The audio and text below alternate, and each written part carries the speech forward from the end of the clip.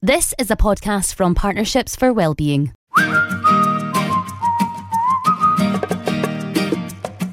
Well, welcome to Books for a Better Life, a special edition of the Ways to Wellbeing podcast, coming to you in Book Week Scotland and with a live audience here at Waterstones bookshop in Inverness. I'm Grace Nicoll, and along beside me beneath the shelves are two special guests who are going to battle it out to recommend the best books for a better life in 5 different categories. I'll be holding the book jackets and our audience here will decide who wins. So let's meet our guests. The first is a local author, Barbara Henderson. She is twice winner of the Young Quills Award for her books for children, including The Chessman's Thief and a book that I am not going to destroy by pronouncing it, Barbara. The Siege of Calaverock. There you go, she did it beautifully. Now, she's also the author of Scottish by Inclination, in which she describes her own and other personal experiences while settling here in Scotland, in her case from Germany. Now, this year she's become the writer in residence for the Forth Bridge. Does that mean that you had to actually climb the bridge for that role? No, I did get the opportunity to go up, and I am terrified of heights, which, didn't make it easy. I was writing about a boy involved in the building of it at the time, so it was good research, but my heart was in my mouth going into that hoist, you know what I mean, hard hat and everything.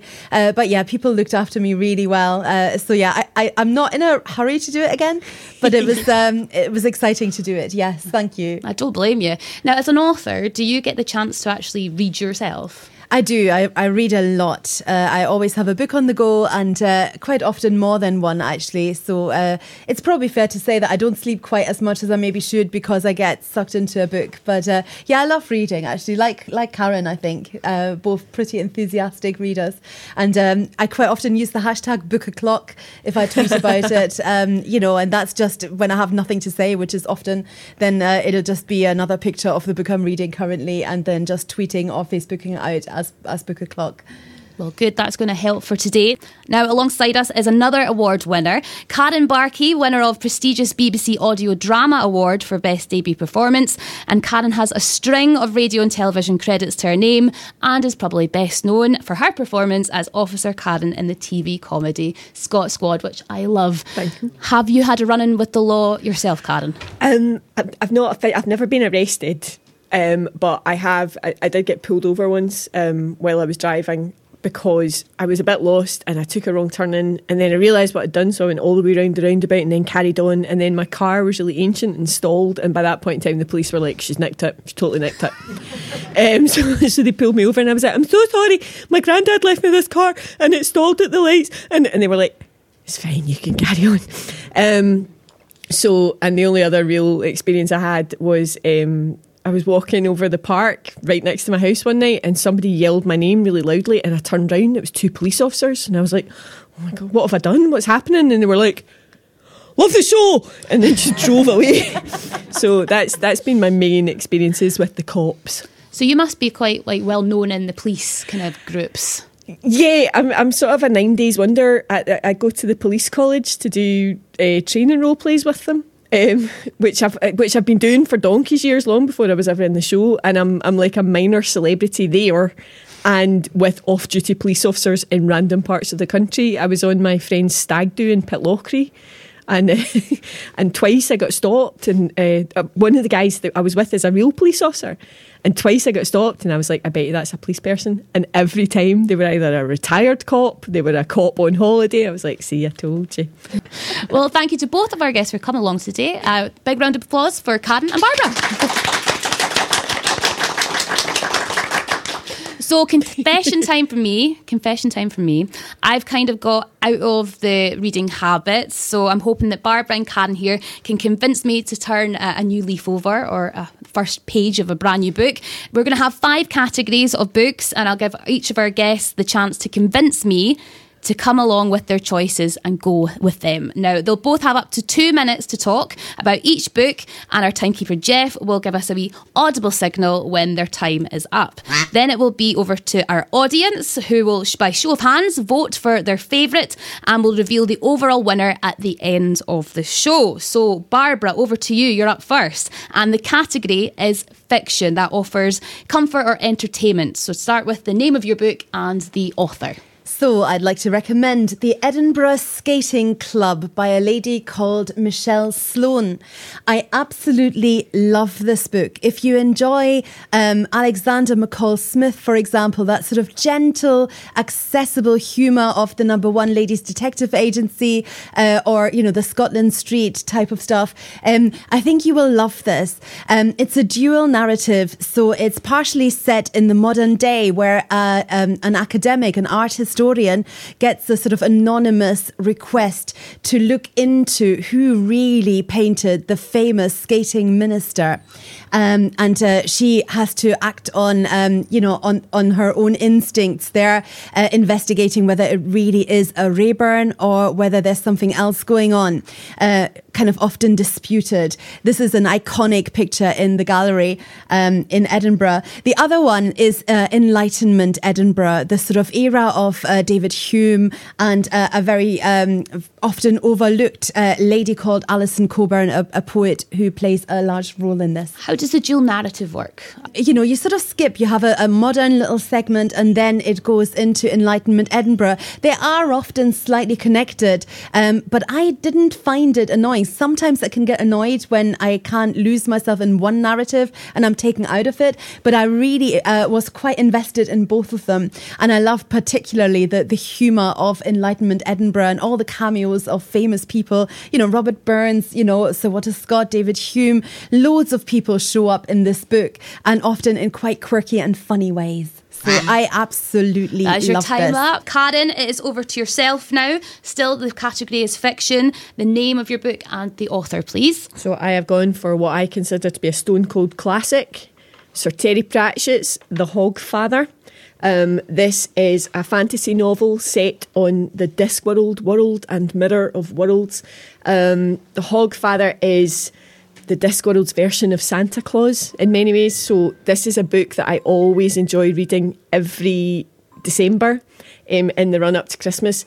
It's about a plot to try to destroy, almost delete, perhaps even cancel the Hogfather.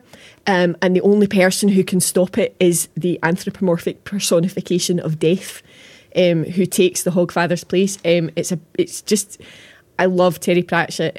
He's hilarious. He's got so much heart, and it's a beautiful. Sometimes it can be quite pointed and satirical, but it's a really lovely, lovely novel, and it always gets me in the mood for Christmas. It's one of my Christmas traditions. I do hear of it an awful lot at Christmas. You said the word cancel, which I'm going to kind of dwell on. Mm-hmm. It's like modern day cancel culture, but it kind of is, but to like a real extreme. So there are characters within this book who want the Hogfather not only to be gone, but to have never existed, which I suppose does reflect on how cancel culture is operating at the moment, with that idea of, I want to go back and destroy any legacy you have as well as what you've done currently.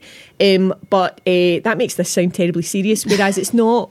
There are some genuinely hilarious lines and just beautiful reflections of our own society, and it's just I thoroughly recommend all Sir Terry Pratchett, but this one I think is a really good standalone book. Neil Gaiman said that they both walk the same road, but Sir Terry used to walk in the sunlight because it makes the shadows more pointed, and I think that's a really good description. There you go. That is your time up. So you've heard two amazing books there suggested. So we're going to go over to our audience, and by show of hand, if you would like to give Barbara's book a go, then please do raise your hand. Okay. And if you would like to give Karen's book a go, please do raise your hands. A lot of hands going up there. Ouch. I think we're going to say that Barbara took the win on that one. Well done. I mean, it's not that I'm competitive, but I hate you. No. My husband voted for you. I did notice that, but I wasn't going to comment. I felt it was charity, but I'll talk to him later. Okay, let's see how round two goes. So our next category is biography. So our guests were asked to select a biography of an inspiring person from history. So Karen, you can go this time first. So tell me the name of your book and the author.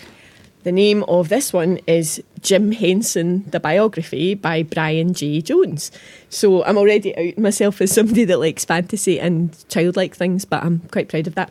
Jim Henson, again, is somebody who's always been tremendously important to me. The Muppet Show was out when I was little, and it was the first album I ever owned, was the Muppet Show album. I love his worldview, and I was fascinated to know more about him as a man because he was so creative and had such a unique way of approaching the world.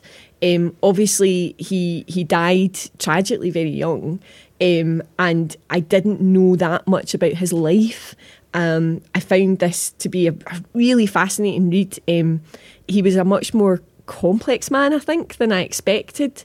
His work shows such a beautiful, hopeful, positive view of the world, and I was surprised to find out how much more complex he was as an individual. Well, that was my question. Like, surely you look, it's the guy from the Muppets. How much deeper did you think it was going to get? Well, I was always interested to know where his views on the world had come from, and what I found fascinating about him is that he was an immensely driven, very ambitious, quite ruthless in some ways man, but he was a man who nevertheless everybody loved.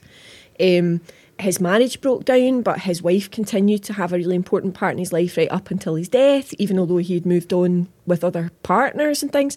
There was clearly something about this man that just inspired love and devotion, but he wasn't the nice little fluffy person that you perhaps picture from the work that he created sometimes. And when you look back on his work, he had a lot to say about the world and things that he thought should be better. Just on the button there. Well done. Okay, so we're going to pass on to Barbara now with a very different book, but still in the same category of biography. Tell me your author and the title of your book. So I have chosen Maya Angelou, the poet's book, I Know Why the Caged Bird Sings. It's a classic, which some of you may well have read already. It's been out for a long time. But I love, it's an autobiography. It's a lady writing about her own life. So this is, I wanted to read diverse authors and include a diverse author in my list today. And so Maya Angelou grew up in 1930s America in the Deep South, experienced all that segregation and discrimination firsthand herself, and actually grew up in some ways quite a dysfunctional kind of, her childhood was terribly traumatic in many, many ways. And what really, really jumps from the page is the word resilience. I just think it's unbelievably inspiring how somebody can choose joy out of some really tricky times. She becomes a dancer, a musician, then discovers her voice as a poet. And I just find this utterly inspiring. And it's one that I will never, ever, ever, ever part with. Did it ever see you looking at your own life and being like, I can power through something that maybe is a bit traumatic for you? Yeah, I mean, I haven't experienced anything even remotely on the scale of the trauma that she had to endure. But in some ways, it also provides a little glimpse into history. And I'm really into history. I write historical fiction. And, this lady here, it's like a front seat during the civil rights movement and, all that sort of uncertainty. I think we know the outcome of all of that. And we so often don't realise how uncertain that time was and how it really could have gone either way for these people who were staking so much on the outcome of this, to see proper equality. So yeah, I mean, I find it inspiring just to kind of, risk it with activism, make a difference, even though you don't know how it's going to end up. So yeah, in that sense, I suppose, yeah, I love that. She's still talking. She's not used a full stop yet, so it's fine. It's still a sentence. Did he blow that thing? Well, it is now came to our votes. So we have two amazing biographies here. So a raise of hands for Barbara's book. Okay, our audience has voted. And another raise of hands for Karen's book. Even Barbara's voting for Karen's book. Is that allowed? I think so, because Jim Henson's amazing. Well, that means it would be a bit of a draw. Yeah, I did think that. The adjudicator has given me the nod, and a draw is. So far it is 2 for Barbara, I'm sure, and 1 for Karen. So we will move on to our next round. It can all change. So our next category is travel. And that is my favourite category. I am one for a travel. I love going away on holiday and seeing new sights. So a book that inspires travel. Barbara, you can go first. So your book title and author, please. Okay, so I have chosen, sneaked in a children's book, because I'm a children's author and I read a lot of children's fiction. This is The Wolf Wilder by Catherine Rundell. Catherine Rundell, I think, is the best writer writing for children at the moment. She has just had a new book out called The Golden Mole, which is doing brilliantly, and I haven't read it yet, so that is going to be next on my list. But The Wolf Wilder takes us to Russia, a place where at the moment it's probably not so well advised to travel. So it takes you to the remote kind of, tundras of the far east, but the frozen north, these endless steppes, but also then in the second half to St. Petersburg at the time of the Tsars, with the golden roofs and, the colour everywhere, and that sort of, real sense of wonder. Russia being a culture steeped in stories as well. There's a lot of mythology in this, but it's about a girl who rewilds wolves that have been captured and that are then to be set free again. So it's the opposite of taming, really, but there is a sort of supernatural, magical angle to it as well as a goddess story. So for children, I would imagine that allows them to travel anywhere by reading books like this. Absolutely. And I mean, that's what reading does. It takes us to places that we want to visit at times when sometimes we might hate where we are. And I think that's a wonderful thing that books can offer us. Yeah. I loved this. I mean, it's one of the only books I've read and then bought again in just a lovelier edition, because I love this so much. So it's a brilliant, highly recommended read about Russia. Oh, just as I was about to ask the last question, right on the buzzer there. Very well done, Barbara. Karen, it is over to yourself for your book and title, please. So I have gone for Ben Aronovich's Rivers of London. Another fantasy book to an extent, a mixture of a police procedural and a magical fantasy. But it is a book that I read not long before I went down to London to live for a few months. And it's set all around Covent Garden Piazza and the Actors' Church, which is just to the rear of Covent Garden. And having read this book, as I was walking around London, I realised that I was completely seeing the city in a different light. It's called The Rivers of London because there are anthropomorphic personifications, again, I've obviously got a thing for them as well, of some of the rivers in it. Including rivers which are now no longer visible in the architecture of London that are underneath the streets. And I found it so inspiring. It inspired me to go into the Actors' Church for the first time, spend time there and enjoy the extreme shift between the crazy touristy Covent Garden Piazza and then just walking around the back of the building next door and suddenly finding myself in this oasis of peace and calm. And it's a really good book to get you into going to London. So would you find yourself as almost like your own little tour guide with all these different places? And absolutely. I found myself walking up a street where I now know that there is a river underneath the street that I didn't know about previously, and I was like, I know it's there and nobody else knows. It felt like a real little secret mystery adventure, and I found myself trailing my hands along the stonework along the side of the Thames, again because I felt such a different kind of connection to London. It became something really magical and exciting, and it's also a really good, funny, sharp, clever, witty, highly plotted police procedural book as well. There's a lot going on in it, so I recommend this because it makes you see London a way you'd never see it otherwise. Bang on the button again. Right, two very good pitches there, audience. So I'm coming back to you for another vote. So I'd like you to raise your hands if you would like to give Karen's book a go. Okay. And please raise your hands if you'd like to give Barbara's book a go. So I think that is fair to say it's a win for Karen. Yes. Well done. Yes. We're doing well with this voting. Neck Our audience on are neck. class. Gosh. So we have our penultimate category now, a non-fiction book offering advice or information. That might have been a difficult one to pick, as I'm sure they all were difficult to pick. Mm-hmm. Now, Karen, you get the first shout on this one. Your book, the title and the author, please. So this book is called The Colour of Time by Dan Jones and Marina Amaral. It shows a new history of the world from 1850 to 1960. It is a book of colourised photos and the accompanying history that goes with them. So Marina Amaral is a photo artist who colourizes historic photographs. So this one really struck me, which is the photograph of the Titanic disaster, where the paper boy's holding Titanic, great loss of life. And there's something about seeing this in colour which makes it so much more immediate and just allows you to imagine being in that situation in a way that black and white photos just don't. Each photograph, there's a huge variety. Some of them are about really huge incidents. Some of them are about really insignificant things. Some of them are really intimate and personal moments. And Dan Jones writes a short history related to all of them to tell you exactly what was happening at that period. So it's just... There's something so, for example, this one here, I'll show you another picture, which is Harold Lloyd, a really, really well-known photograph that everybody's seen of Harold Lloyd hanging off the clock.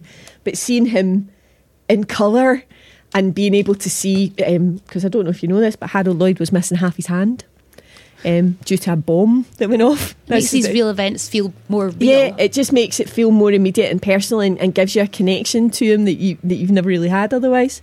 So how would they go about colourising this? So it's a mixture of historical research and artistic vision. So she does tremendous amounts of research into, uniforms and costumes and everything she can find out, and then whatever's left she fills in herself. But it can take hundreds of hours. Some of these photos have hundreds of people in them, and she colorises each person individually, what they're wearing in the background. But she did very well. Right, we move on to Barbara. Title and author, please, Barbara. So my book is On This Day in History, and it's by Dan Snow, who's a well-known television historian. I wanted to buy this because every single day I can look up the date and it'll give me a sort of really fun snippet of what happened on this day in history, and it's so varied and so random at times. I looked up today earlier on, so on the 15th of November, who knew? On this day in history, in 1492, Christopher Columbus, for the very first time that's recorded, a European mentions the plant that we now know as tobacco.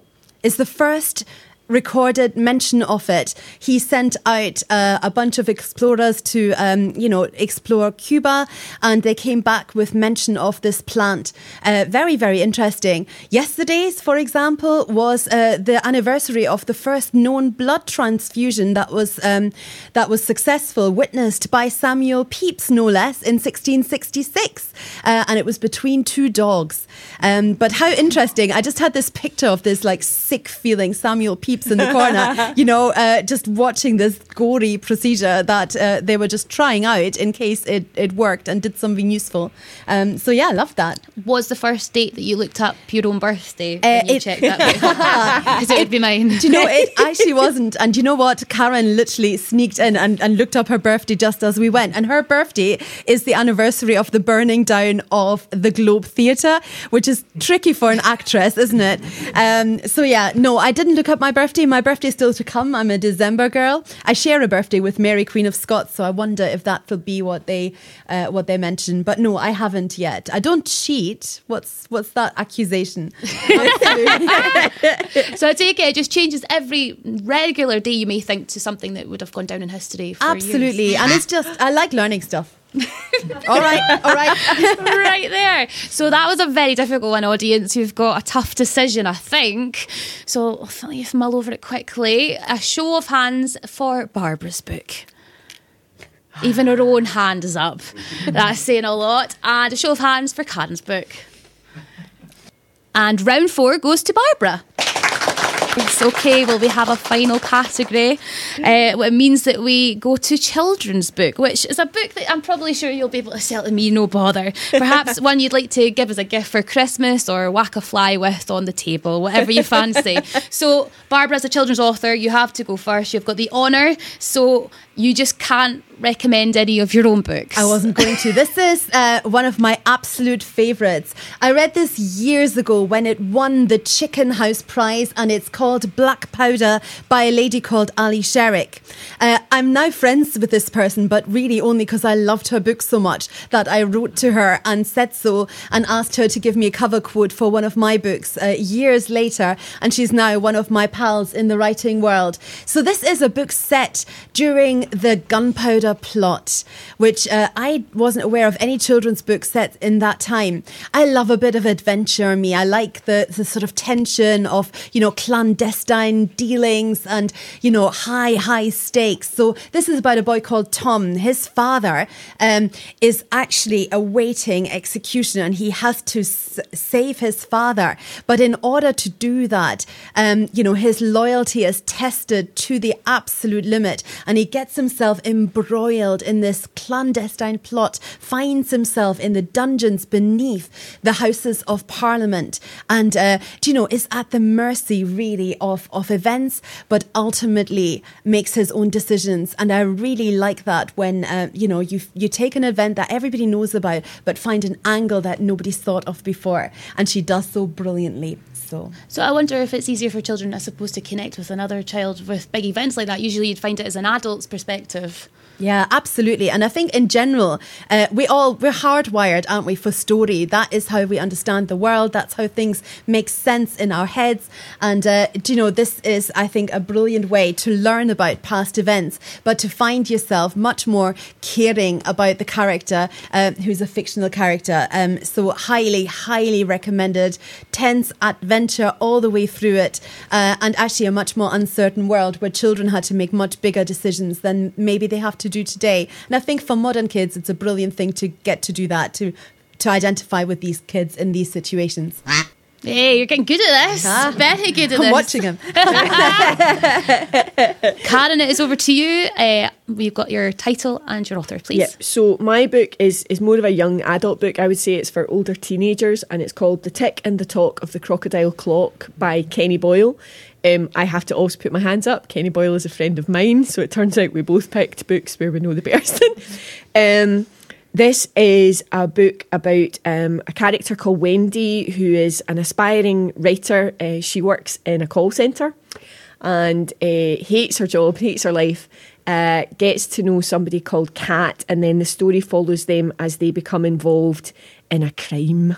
So it's been posted on the crime table quite a few times in various Waterstones. But it's Wendy is a bit of an unreliable narrator. It's a book that looks at a lot of different things. It looks at mental health. It looks at grief. It looks at finding your place in the world. But it's also, again, it's really funny. It's full of heart, and ultimately it's a book about hope. It's a book about possibility. And I would thoroughly recommend it. I've read it a few times now, and I still really enjoy spending time with this narrator. I love this character, and I want to hang out with her. I would imagine a lot of connotations to Peter Pan and never really grown up, or what it's like to grow up. Yeah, there's certainly, it is a very, very loose retelling of Peter Pan to an extent. The publishers decided to help that a wee bit by just putting a Tinkerbell all through the book, just in case you hadn't figured that out. It is about Wendy as a character learning what it means to grow up and to move forward and finding her place in the world.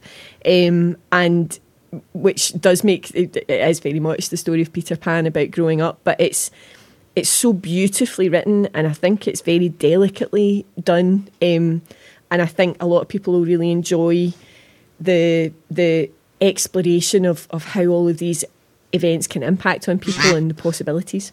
Beautifully done. It was like 2 words. Well done. Barely. Okay. In our final vote audience, we have 2 final books. So please do raise your hand if you would like to vote for Karen's book. Okie doke. And please raise your hands if you'd like to vote for Barbara's book. Okay, I think Karen takes the win on that category. So before we go to our final scores and find out who our winner is, I would like to ask you both a question. You both have 5 amazing books in front of you. Mm-hmm. Which is your favourite out of the books that you have with you, and which out of your opponent's books would you like to pick as well? So Barbara, I'll go to you first. I think if I had to pick one of the books here, it's just been my favourite read this year, and I enjoyed it so much that I just wanted to highly recommend the Edinburgh Skating Club. We lived in Edinburgh for 10 years. A lot of my really formative happenings, happened there. Got married there, had my first child there.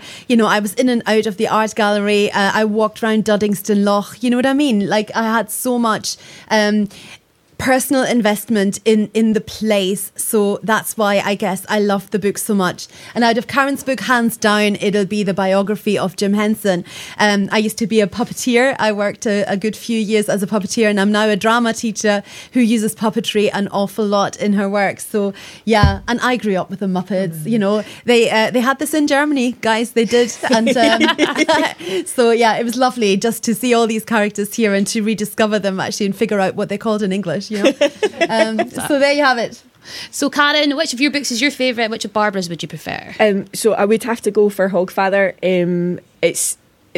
Everything about Sir Terry Pratchett, he's my comfort author. He's the person that I go back to when I want something that will just make me feel content and happy, and he creates a world that makes me a bit happier, because sometimes it's a bit nicer than the one we live in. So I would go for Hogfather. In terms of Barbara's books, it's actually really difficult because all of them are quite appealing. I think I would probably go with Black Powder. That really appeals to me. I love a children's book, and I really like the idea of a historical children's book. It's not something that I've actually read before, so I would probably go Black Powder, I think. Mm-hmm. Some very good decisions there, and some great books, and really we're all winners because we've now got 10 amazing books to go and read if we want to. I'm going to go over to find out who the winner is for tonight. I kind of want to, just before you do, I kind of want to know what one you might read. What one would I read? Oh, I have to say, big fan of travel, always have, always will be. I am going to London, so I think your book, Karen, with the Rivers of London, just because of the time and the place. It's not because I'm competitive, I was just curious. Well, I have to say, at the end of that, it was a final draw, which means that both of you win. Yay! Put it there. I don't know why I do that like I'm young.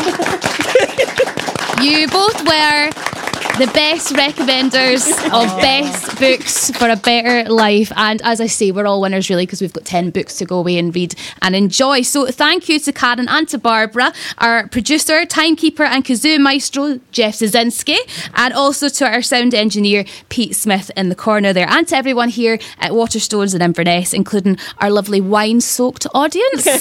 I'm Grace Nicoll, and for Books Week of Scotland, and with the support of the Scottish Book Trust and Partnerships for Wellbeing, this has been Books for a Better Life. Thank you so much.